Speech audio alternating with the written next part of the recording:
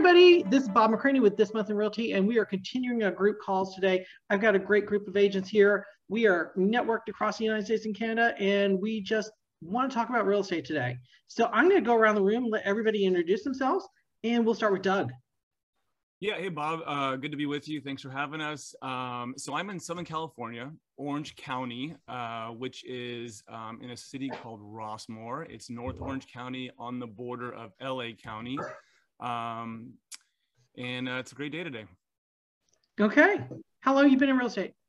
I've been in real estate about 7 years. I've also been in the mortgage business as a loan consultant for over 20. Wow. Okay. Okay, Sheffy. Yes, so my name is Sheffy Cochran. I've been selling real estate for 26 years. I live in Atlanta, Georgia. I grew up here in Atlanta. And I live in Senoia, Georgia, which is about 30 minutes south of the airport. It's where they film Walking Dead. Ooh. Oh, super cool. Ooh. Yeah. Okay, Brian. I'm sorry, I didn't mean to cut you off, Sheffy. I've got 5 boys. We watch a lot of Walking Dead. Well, you can come stay here and tour all you want. Okay, cool. So Brian, tell us a little bit about yourself. How long you've been in the industry? 23 years. I've got a family team of 5. It includes myself, my mother, my 2 brothers, and my wife.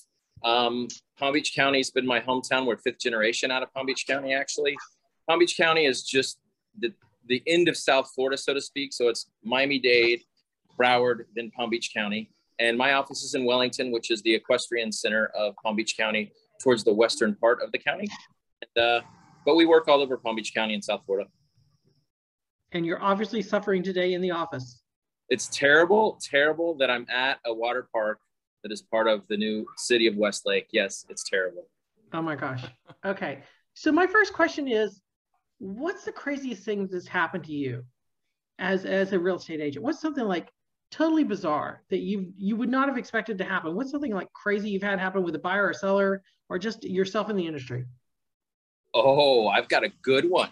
So I had a client that I was working on a couple of years back. He ended up finding a house on his own. He gives me I follow up with everybody regardless of whether you buy or not.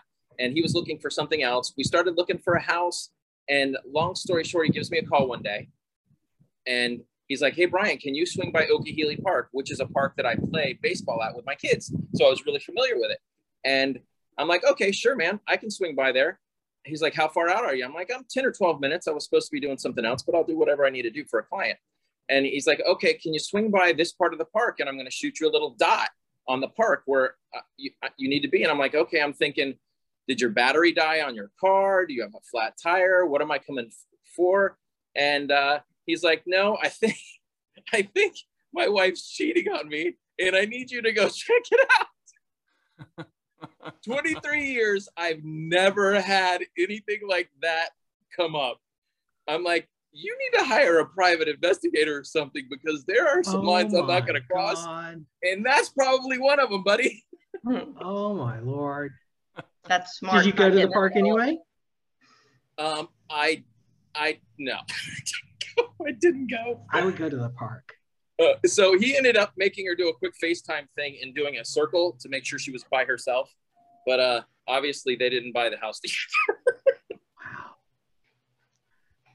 Okay, somebody top that. Yeah, I let out pretty strong with that one. Yeah, I got one. Probably not as good as that, but a couple years ago, I was showing a house. It was supposed to be vacant. Took the clients there. No furniture, completely empty. Went from room to room. As we go in, I announced out, real estate agent. Is anybody home? Just to be safe. We're going to the last room. Some guy bolts out of there in his underwear, just holding his pants and his shirt, and runs out the back door. And to say the least, we were completely scared. We all jumped back, kind of sat there, and what just happened? So, that was quite an experience. I'd say never happened again, hopefully. Wow. So he was squatting in there? That wasn't like...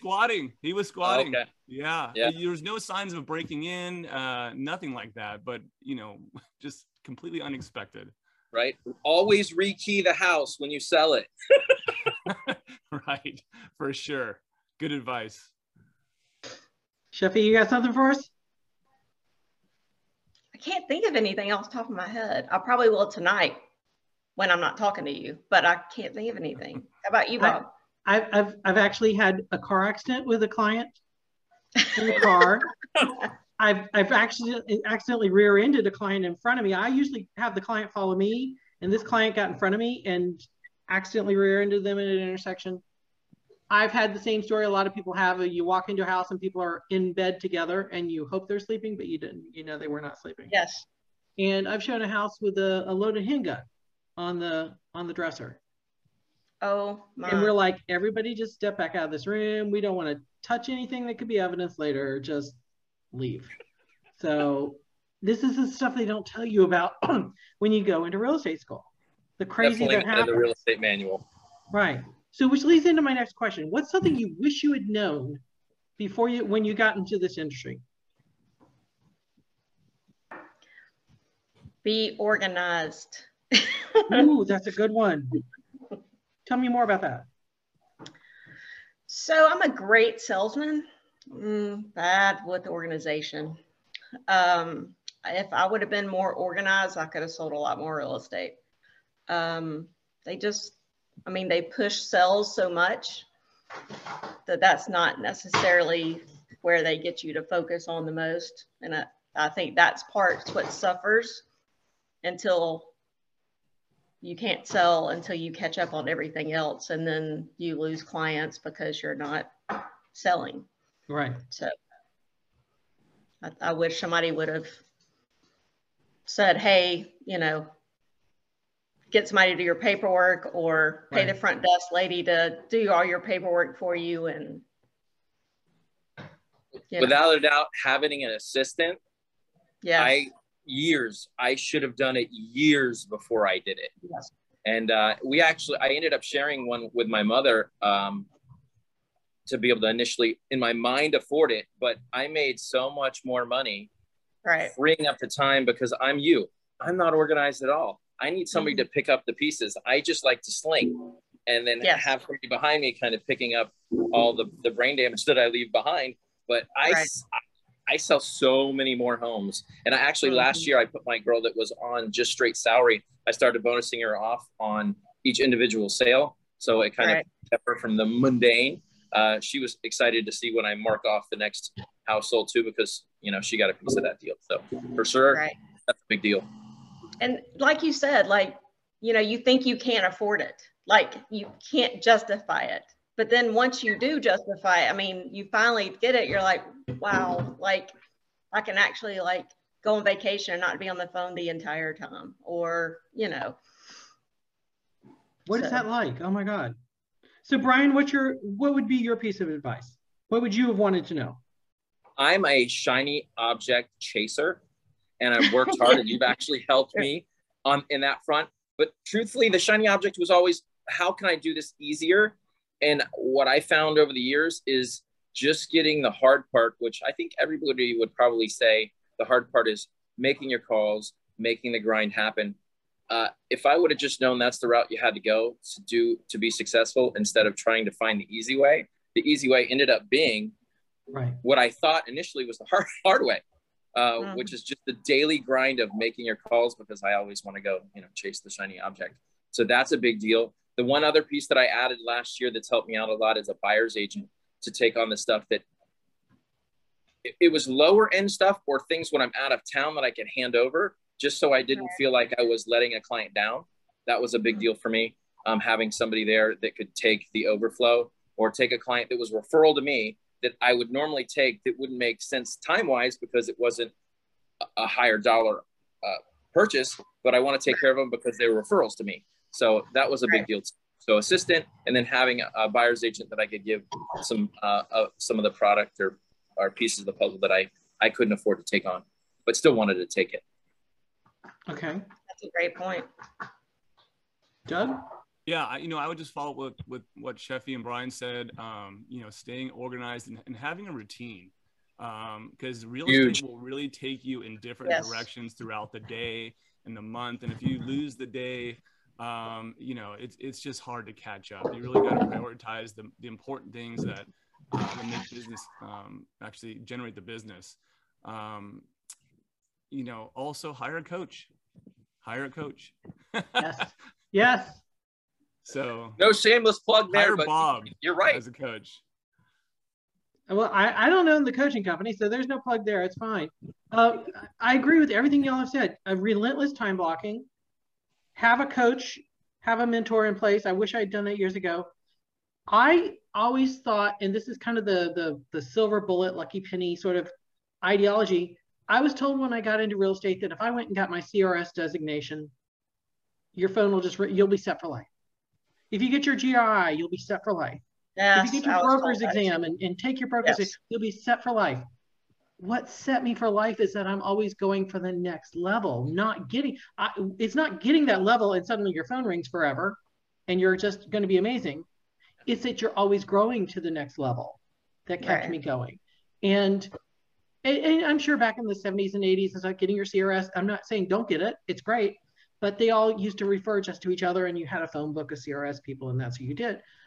Nowadays, there's so much more diversification in agents and lead sources. I think for me, it's always achieving versus getting to this level. And so that's what I wish somebody had just told me was just, great, go get those merit badges, but don't think that you can rest once you get them. Keep moving. So anyway, sure. that's my thought. I wish somebody had set me down and said that because HGTV makes it look too easy. So there's the next question. Is it too easy in your state to become a licensee? Yes. Yes. I think it. Yeah, I think so. Yeah, I think Florida, y'all just, welcome to the state. Here's your real estate license. Actually, I've got a guy that's right now. I tried to bring on. He failed 3 times, and he's got to wait 90 days. So it's not easy enough. But the other piece of the puzzle that you kind of alluded to is what they teach you at the school to pass your test has very little in Florida to do with how you really have to do real estate. It's a wholly new training once you get the license to really be able to do real estate. Do they teach you how not to get, sued, but do they teach you how to do real estate? Yeah, they don't. They don't teach you how to do real estate. Doug, what do you think of California? I mean, California and Florida both are known for having multiple agents everywhere. Yeah, I think the stat goes up and down, but maybe like 1 in every 5 is a real estate agent, it seems like. And they say if you don't know at least 5 agents, you probably don't have enough friends. So it's I don't know if it's easy. The test is not easy, but I think implementing some sort of mentorship would be good for everybody, for clients, for agents, just to like in plumbing, they have an internship, a mentorship, so people understand what they're getting into, as opposed to just diving in. And I think what's the statistic Tom Ferry puts out? Like 87% failure rate. Yeah, in 3 years, most like 90% are out of the business or something. So, yeah. And I think that's caused by 2 things. I think that's caused in part by people think it's too easy, and they just get in because we'll make easy money. And 2, I think the brokerage system is broken. I think the brokerage system churns people in and doesn't train them well. And they're even if they have set training, there's nothing that makes people go through that training. So people realize, it's hard, and there are expectations, because I think people get in thinking, it's an easy schedule and it's easy money and I love houses, but it's the work. And I think Brian was saying that earlier. It's the work that it's that people don't realize. Yeah, the one thing anybody that I bring in, I tell them up front, I said, listen, if you're used to getting paid on Friday and you don't get paid on Friday, and you don't get paid on the Friday after that, and 3 more Fridays go by and you don't get paid, is that okay with you? Because that's real estate. You could go easily 60 days and not get paid, but then you get paid one time that covers all of those 60 days. And that's just something that the average person probably isn't used to, that freaks them out pretty badly. Yeah. Right. Budgeting. That's a huge one. Another one to add. Yeah. I'm sorry. Yeah. Say that for the people in the back of the room. Budgeting. Right. Yeah. For sure. So in most of our markets right now, we're dealing with what we're calling the housing shortage. I've been looking at my stats, and in Dallas-Fort Worth in 2020 and 2021, we sold roughly 90,000 houses both years. We sold the same number of houses. Is it a shortage of houses, or do you think we have a deluge of buyers? Deluge of buyers, just an absolute. I mean, 23 years in, and even in the 05, 06, it wasn't this crazy. And the cash buyers that are out there in my market, and I'm sure they're everywhere, but they just come from other places that they sold a house that was $1 million plus that they bought for 300 15 years ago, and now they're coming down here and they think ours is cheap. I actually did I saw a stat that said the out-of-town buyer as opposed to the in-town buyer had 28% more buying power than the in-town buyer. And that's really what my problem is down here. Getting people that live here to understand that it's not what you think the house is worth. It's what the guy that's coming from New York, Connecticut, and California think this house is worth. So you've got to bid in that regard. Interesting. Good point. Good point. That's how our market is too, because we have Marvel Studios. It's about 30 minutes from here. It's Pinewood Studios and Tyler Perry Studios. So you have a lot of people coming here, coming from California, LA, everywhere, and they're selling their house and they're coming down here paying cash, you know, $1 million for a house because they just sold something up there for, you know, that was 1,200 square feet. They can buy something here that's 5,000 square feet. You know, McMansion for the same money. Yeah. Oh yeah. Oh yeah. And they'll pay, you know, I had somebody pay $42,000 over asking price, and the asking price was 800,000. That was overpriced, but they paid all cash. And I was telling the other people who put bids on it that they're all cash out of town buyers, like you're saying, that they can do it and they don't care. Yep. You know, they don't care because it's nothing to them. So. Yeah. Doug, you got an opinion on this one? Too many buyers. Well, not too many, but also just a shortage of housing. You know, I think from the 2008 Great Recession, I think it shut off a lot of building, and they're just working on catching up. And with inflation, it's, you know, even builders are struggling to build enough housing. Yeah, here. And there's not a lot of land around California that's livable that people want to live in. So that makes it tough. Yeah, and I think one thing we also need to look at is the number of houses that fall out or get destroyed. You've got massive fires. I live in a state that's affected by hurricanes. Brian's affected by hurricanes. Atlanta, I'm not sure what, you know, y'all are tornadoes. Kind of tornadoes. Okay. The number of houses that get destroyed in a year, that just depletes the pool of houses even more. And there are people who were not expecting to be buyers and sellers who are suddenly like SOL. So right. The more Mother Nature gets pissed off at us, the more this is also going to exponentially increase. So one thing I've been worried about, and this is something that else I think is affecting our industry, is the postcard buyer, the iBuyer people. They're going for the lower end of almost every market. You know, in our market, they're going mostly, you know, $300,000 and under. And if we have a listing at 300,000 or under, you're going to get 18 or 20 offers. Most of them will be so poorly written, we couldn't accept them if we wanted to, because they're just churning out offers every minute. It's true. But they're taking that starter house that the young couple or young person is going to be able to get into and live in for 5 or 6 years and then sell and then move up, and they're on that wealth ladder. They're taking that wealth ladder away from the younger generation. I know Brian has 5 kids. I know, Doug, you've got kids. All of you have kids.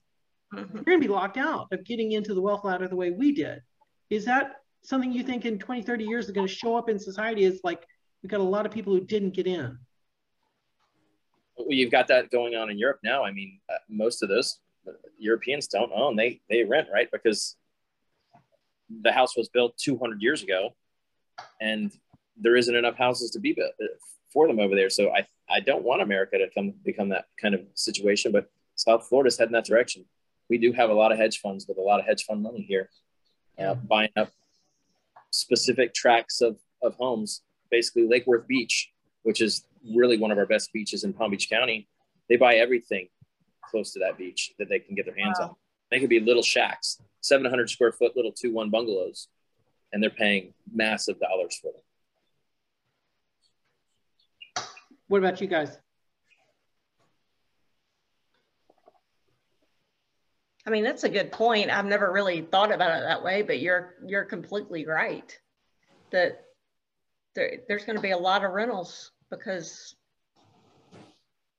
of how they're buying the houses that are 300 acres. I mean, you can't have a house, and you will have 19 or 20 offers on a house like that. Are you guys seeing multiple offers on rentals and they're going over ask? Because I've got that in my market.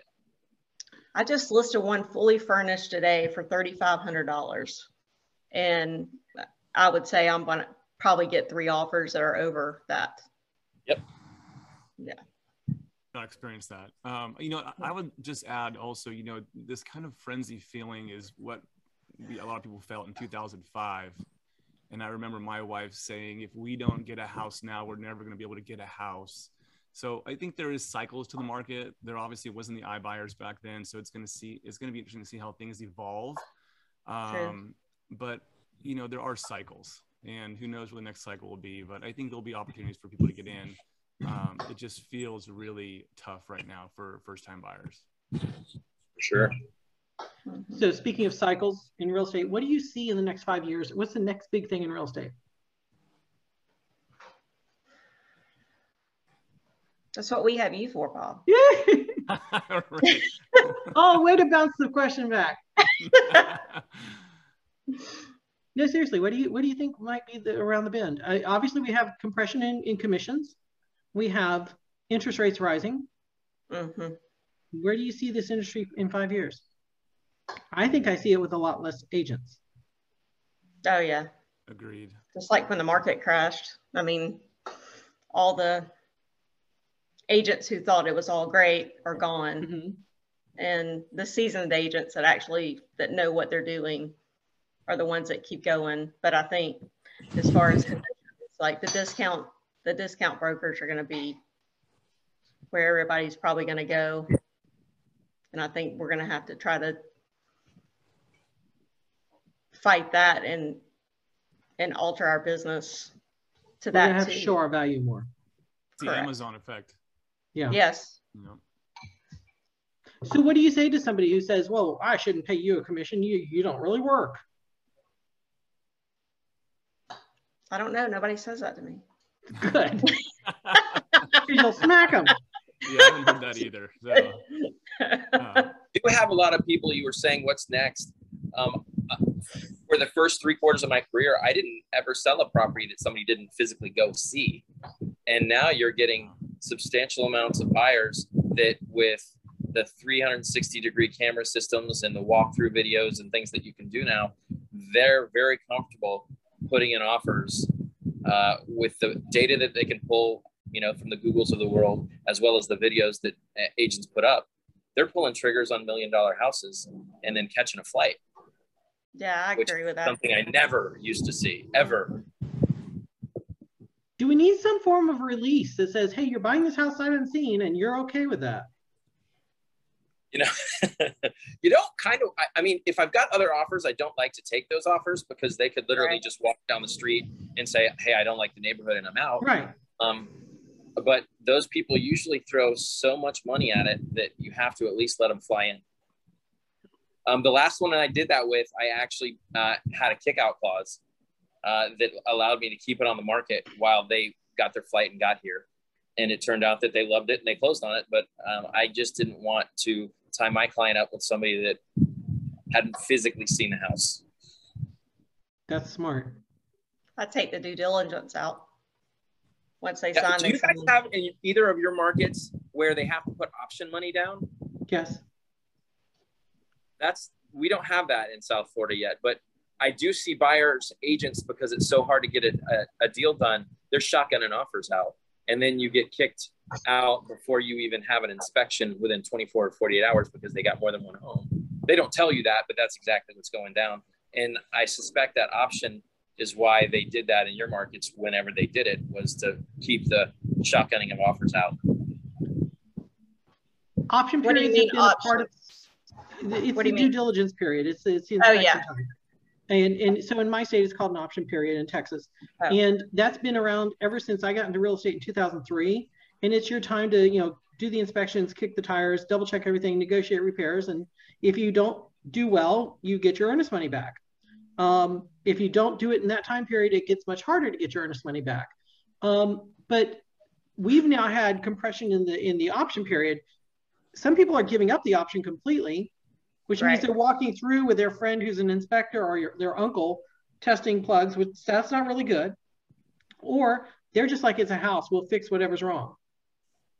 Which if you've got like a Federal Pacific stab lock breaker box, or you've got mold remediation or anything big like that, you just bought the house.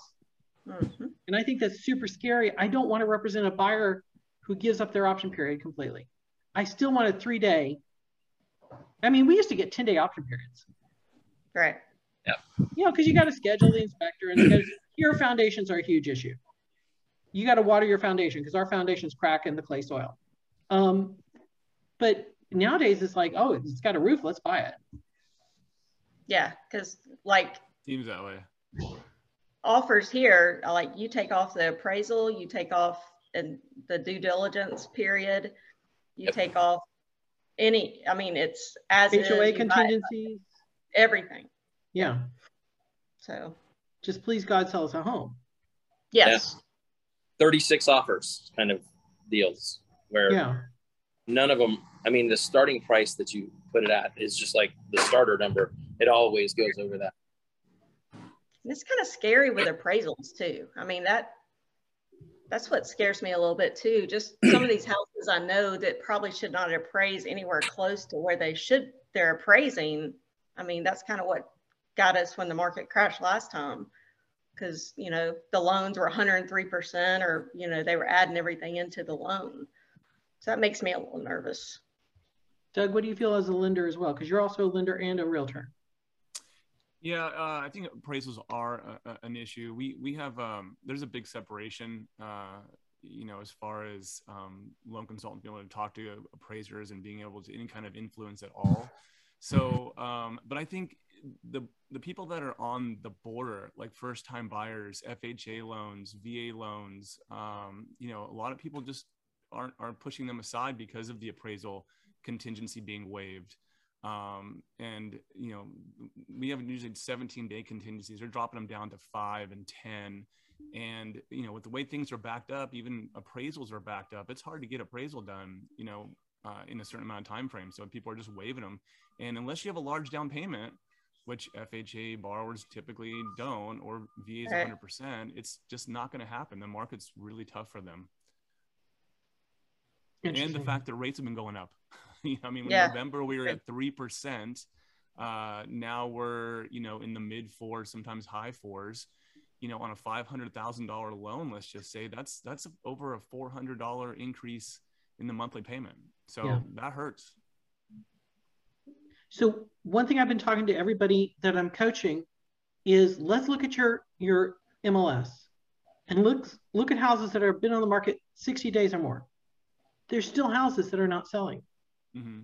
Let's look at condos. If you don't have a large family, you could possibly make it in a condo for 3 or 4 or 6 years. Then you'll have an investment property. Let's look at duplexes. Let's look at townhomes. Let's look at the parts of the market that are not moving, single family, you know, 3-car garage houses. Let's look at what we can possibly get. Maybe we move out 45 minutes out of town because COVID has taught us that we don't have to live right by our work. And I don't know about y'all, but I'm finding things in our MLS that fit that. Are you seeing that as well? I didn't until you made me look. Yesterday. I think, you and I looked yesterday or the other day. Yeah, we did. And there's actually quite a bit of inventory. It's condos. Really? Huh. More so than single family, but there were some single family here and there. It was mostly back on the markets. That's one of the things that I have my buyer's agent looking into, especially with the rate spike, is check in with the stuff that's been pending for a while, because the rates change so much. Those people may not qualify, and you can slide in there with a backup offer if they do go sideways. I literally have a good friend of mine was buying a $1.7 million property that they were putting 20% down on. The rate change alone, because their lender didn't lock them, cost them $2,000 a month in payment. Wow. Oh my God. Yep. And this was a property they were going to Airbnb and put their son, who's going to a private school, in the back guest house. So they were closing on it anyway, but it's $2,000 a month in rate. Wow. That's crazy. Doug, what about you, Chevy? Have you looked for things in the market that aren't moving? I have not even thought about doing that. Yeah. Well, now But you I know your will. homework. Listen, don't add to my homework. Got enough homework. Right. Don't add to my homework, Bob. Let's pull out your accountability right now. Right. No, please don't. So one other question I've had, and I've not asked any other group this question today. What does your town need to do to be better for the future? We've got a lot of westward expansion where I'm at. I'm actually in one of the neighborhoods. This is going to be probably a 7,500 home little city that was in Orange Groves. So we really have to build out our infrastructure to be able to handle that kind of new homes. I mean, there are going to be tens of thousands of people that live in this spot where I'm at right now. That was Orange Groves 2 years ago. So you've got to have roads, you've got to have water, you've got to have utilities, you've got to have police and fire, you've got to have all of that. And one thing that this area doesn't have that they're going to be building out next year is the big box stores and chain stores and things like that for people to actually shop without having to drive back into Wellington. There's about a 15-minute drive for them to get to major shopping. That's the same for us too, because we have, you know, since new construction's been kind of shut down pretty much because nobody can get materials, all of them are opening them up at the same time. So we have probably, from my house, I have 7 new subdivisions that are coming. And that's exactly what they're gonna have to build more roads, more everything, better access to the expressway. So yeah, I agree with that. What about you, Doug?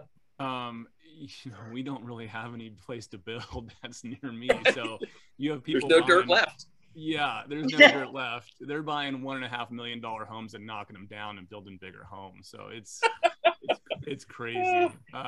You know, to go, you know, where they're expanding would be Inland Empire, which is maybe 30, 40, 50 miles away. And you have a lot of people. Yeah, they're building up. You know, yeah, it's vertical market now. It's vertical. You know, I mean, we're not talking. It's not going to be New York or anything like that, but high-rise condos and square footage is getting smaller. You know, people are, you know, buying studios for, you know, 400,000 or 500,000. It's, you know, so it's just a different market. Sounds like Canada, Toronto. Yeah, one thing we're seeing here is like there's an abundance right now of empty commercial space because COVID has taught companies they don't have to have that huge bank of cubicles anymore. And people are taking the commercial and trying to convert it quickly to residential. They're trying to take their office tower and make it condo tower. And I think for Dallas, that's going to happen. I think we will always need commercial space, but there's just going to be so much of it right now. Right. I think Dallas also, and this is something they've worked on, but I think they've done, I'm not on the dartboard, so I shouldn't say they've done a piss poor job, but it's just not working right now, is we need a mass transit. We are a city of highways and tollways. And because of our government being in bed with the tollway companies, we just build more tollways. So we're paying taxes to drive, we're paying tolls to drive, and we're paying gas taxes to drive on the roads we've already paid 3 taxes on. But somebody somewhere is getting, you know, handshake deals to build us more tollways. We need mass transit that is reliable and safe. And a lot of the trains we have here are not terribly safe to ride on because there's nobody patrolling the stations and patrolling the trains. So what we do have is dodgy, and what we need is more of it and better quality. And I think that would transform Dallas-Fort Worth. If we can get that bullet train between us and Austin, and then they take it north to Oklahoma City or wherever else they're going to go, I think that would also transform our city because we've got a Class A airport, we've got a city airport, and as a nation, we don't use our train system. If we were talking about Europe earlier, Brian was talking about Europe. Yeah, we don't. Nothing compared to Europe on the train front, right? I mean, it's all electric. It's not going to pollute anything. It's just like, it's just there. We don't have that infrastructure because we're such an oil-based infrastructure. So I think for us, Dallas-Fort Worth, we need much better mass transit because our highways are jammed packed. We're not quite as bad as LA. No. Sorry, Doug. Atlanta's pretty rough. Come to Atlanta. LA, you'll feel better about where you live. Yeah. Yeah. It takes you an hour to go 15 miles in some, in rush hour. One thing I wanted to add that we're doing in LA, Orange County, is they're giving the option to add ADUs, which is an additional dwelling unit. Oh. Yeah. So, which they would have never permitted this on a lot of these properties because of the shortage in housing. So, for example, I have a 4-unit rental in Long Beach area, and I could add 2 additional studios. Now, which is nice. The problem is it impacts parking, and we'll see what the the effects are down the line. The permitting process is quicker, just because of the housing shortage, and it's a problem. But one problem or one solution might lead to another problem with more population impact. So we'll see how it goes. Interesting. Yeah. And you can do that with single family. Like you could put a mother-in-law in the back for like a multi-generational situation. You can. Yeah. There's certain, people, I haven't known anyone to do it, but you could take a single family and turn into 2 units, adding on. So it depends on the neighborhood. A lot of people won't want to do that, but some people are adding a unit above their garage for extended family. So it's interesting. They're finding ways to work around the problem. So that's one thing about our industry is we've always tried to be innovative. And I just think the next 5 to 10 years, it's going to be a dramatic change. I'm not exactly sure where the change is going, but I think those of us who really work hard at this craft are going to see something very different and transformative. So last question, and we'll wrap up on this. How do you carve time out of your schedule for yourself? A lot of people get into real estate thinking, oh, the schedule's so flexible, it'll be great, I'll just have all the time to myself. And what they don't realize is now you have 17 bosses, each of whom think they can call you at 3 a.m. How do you carve time up?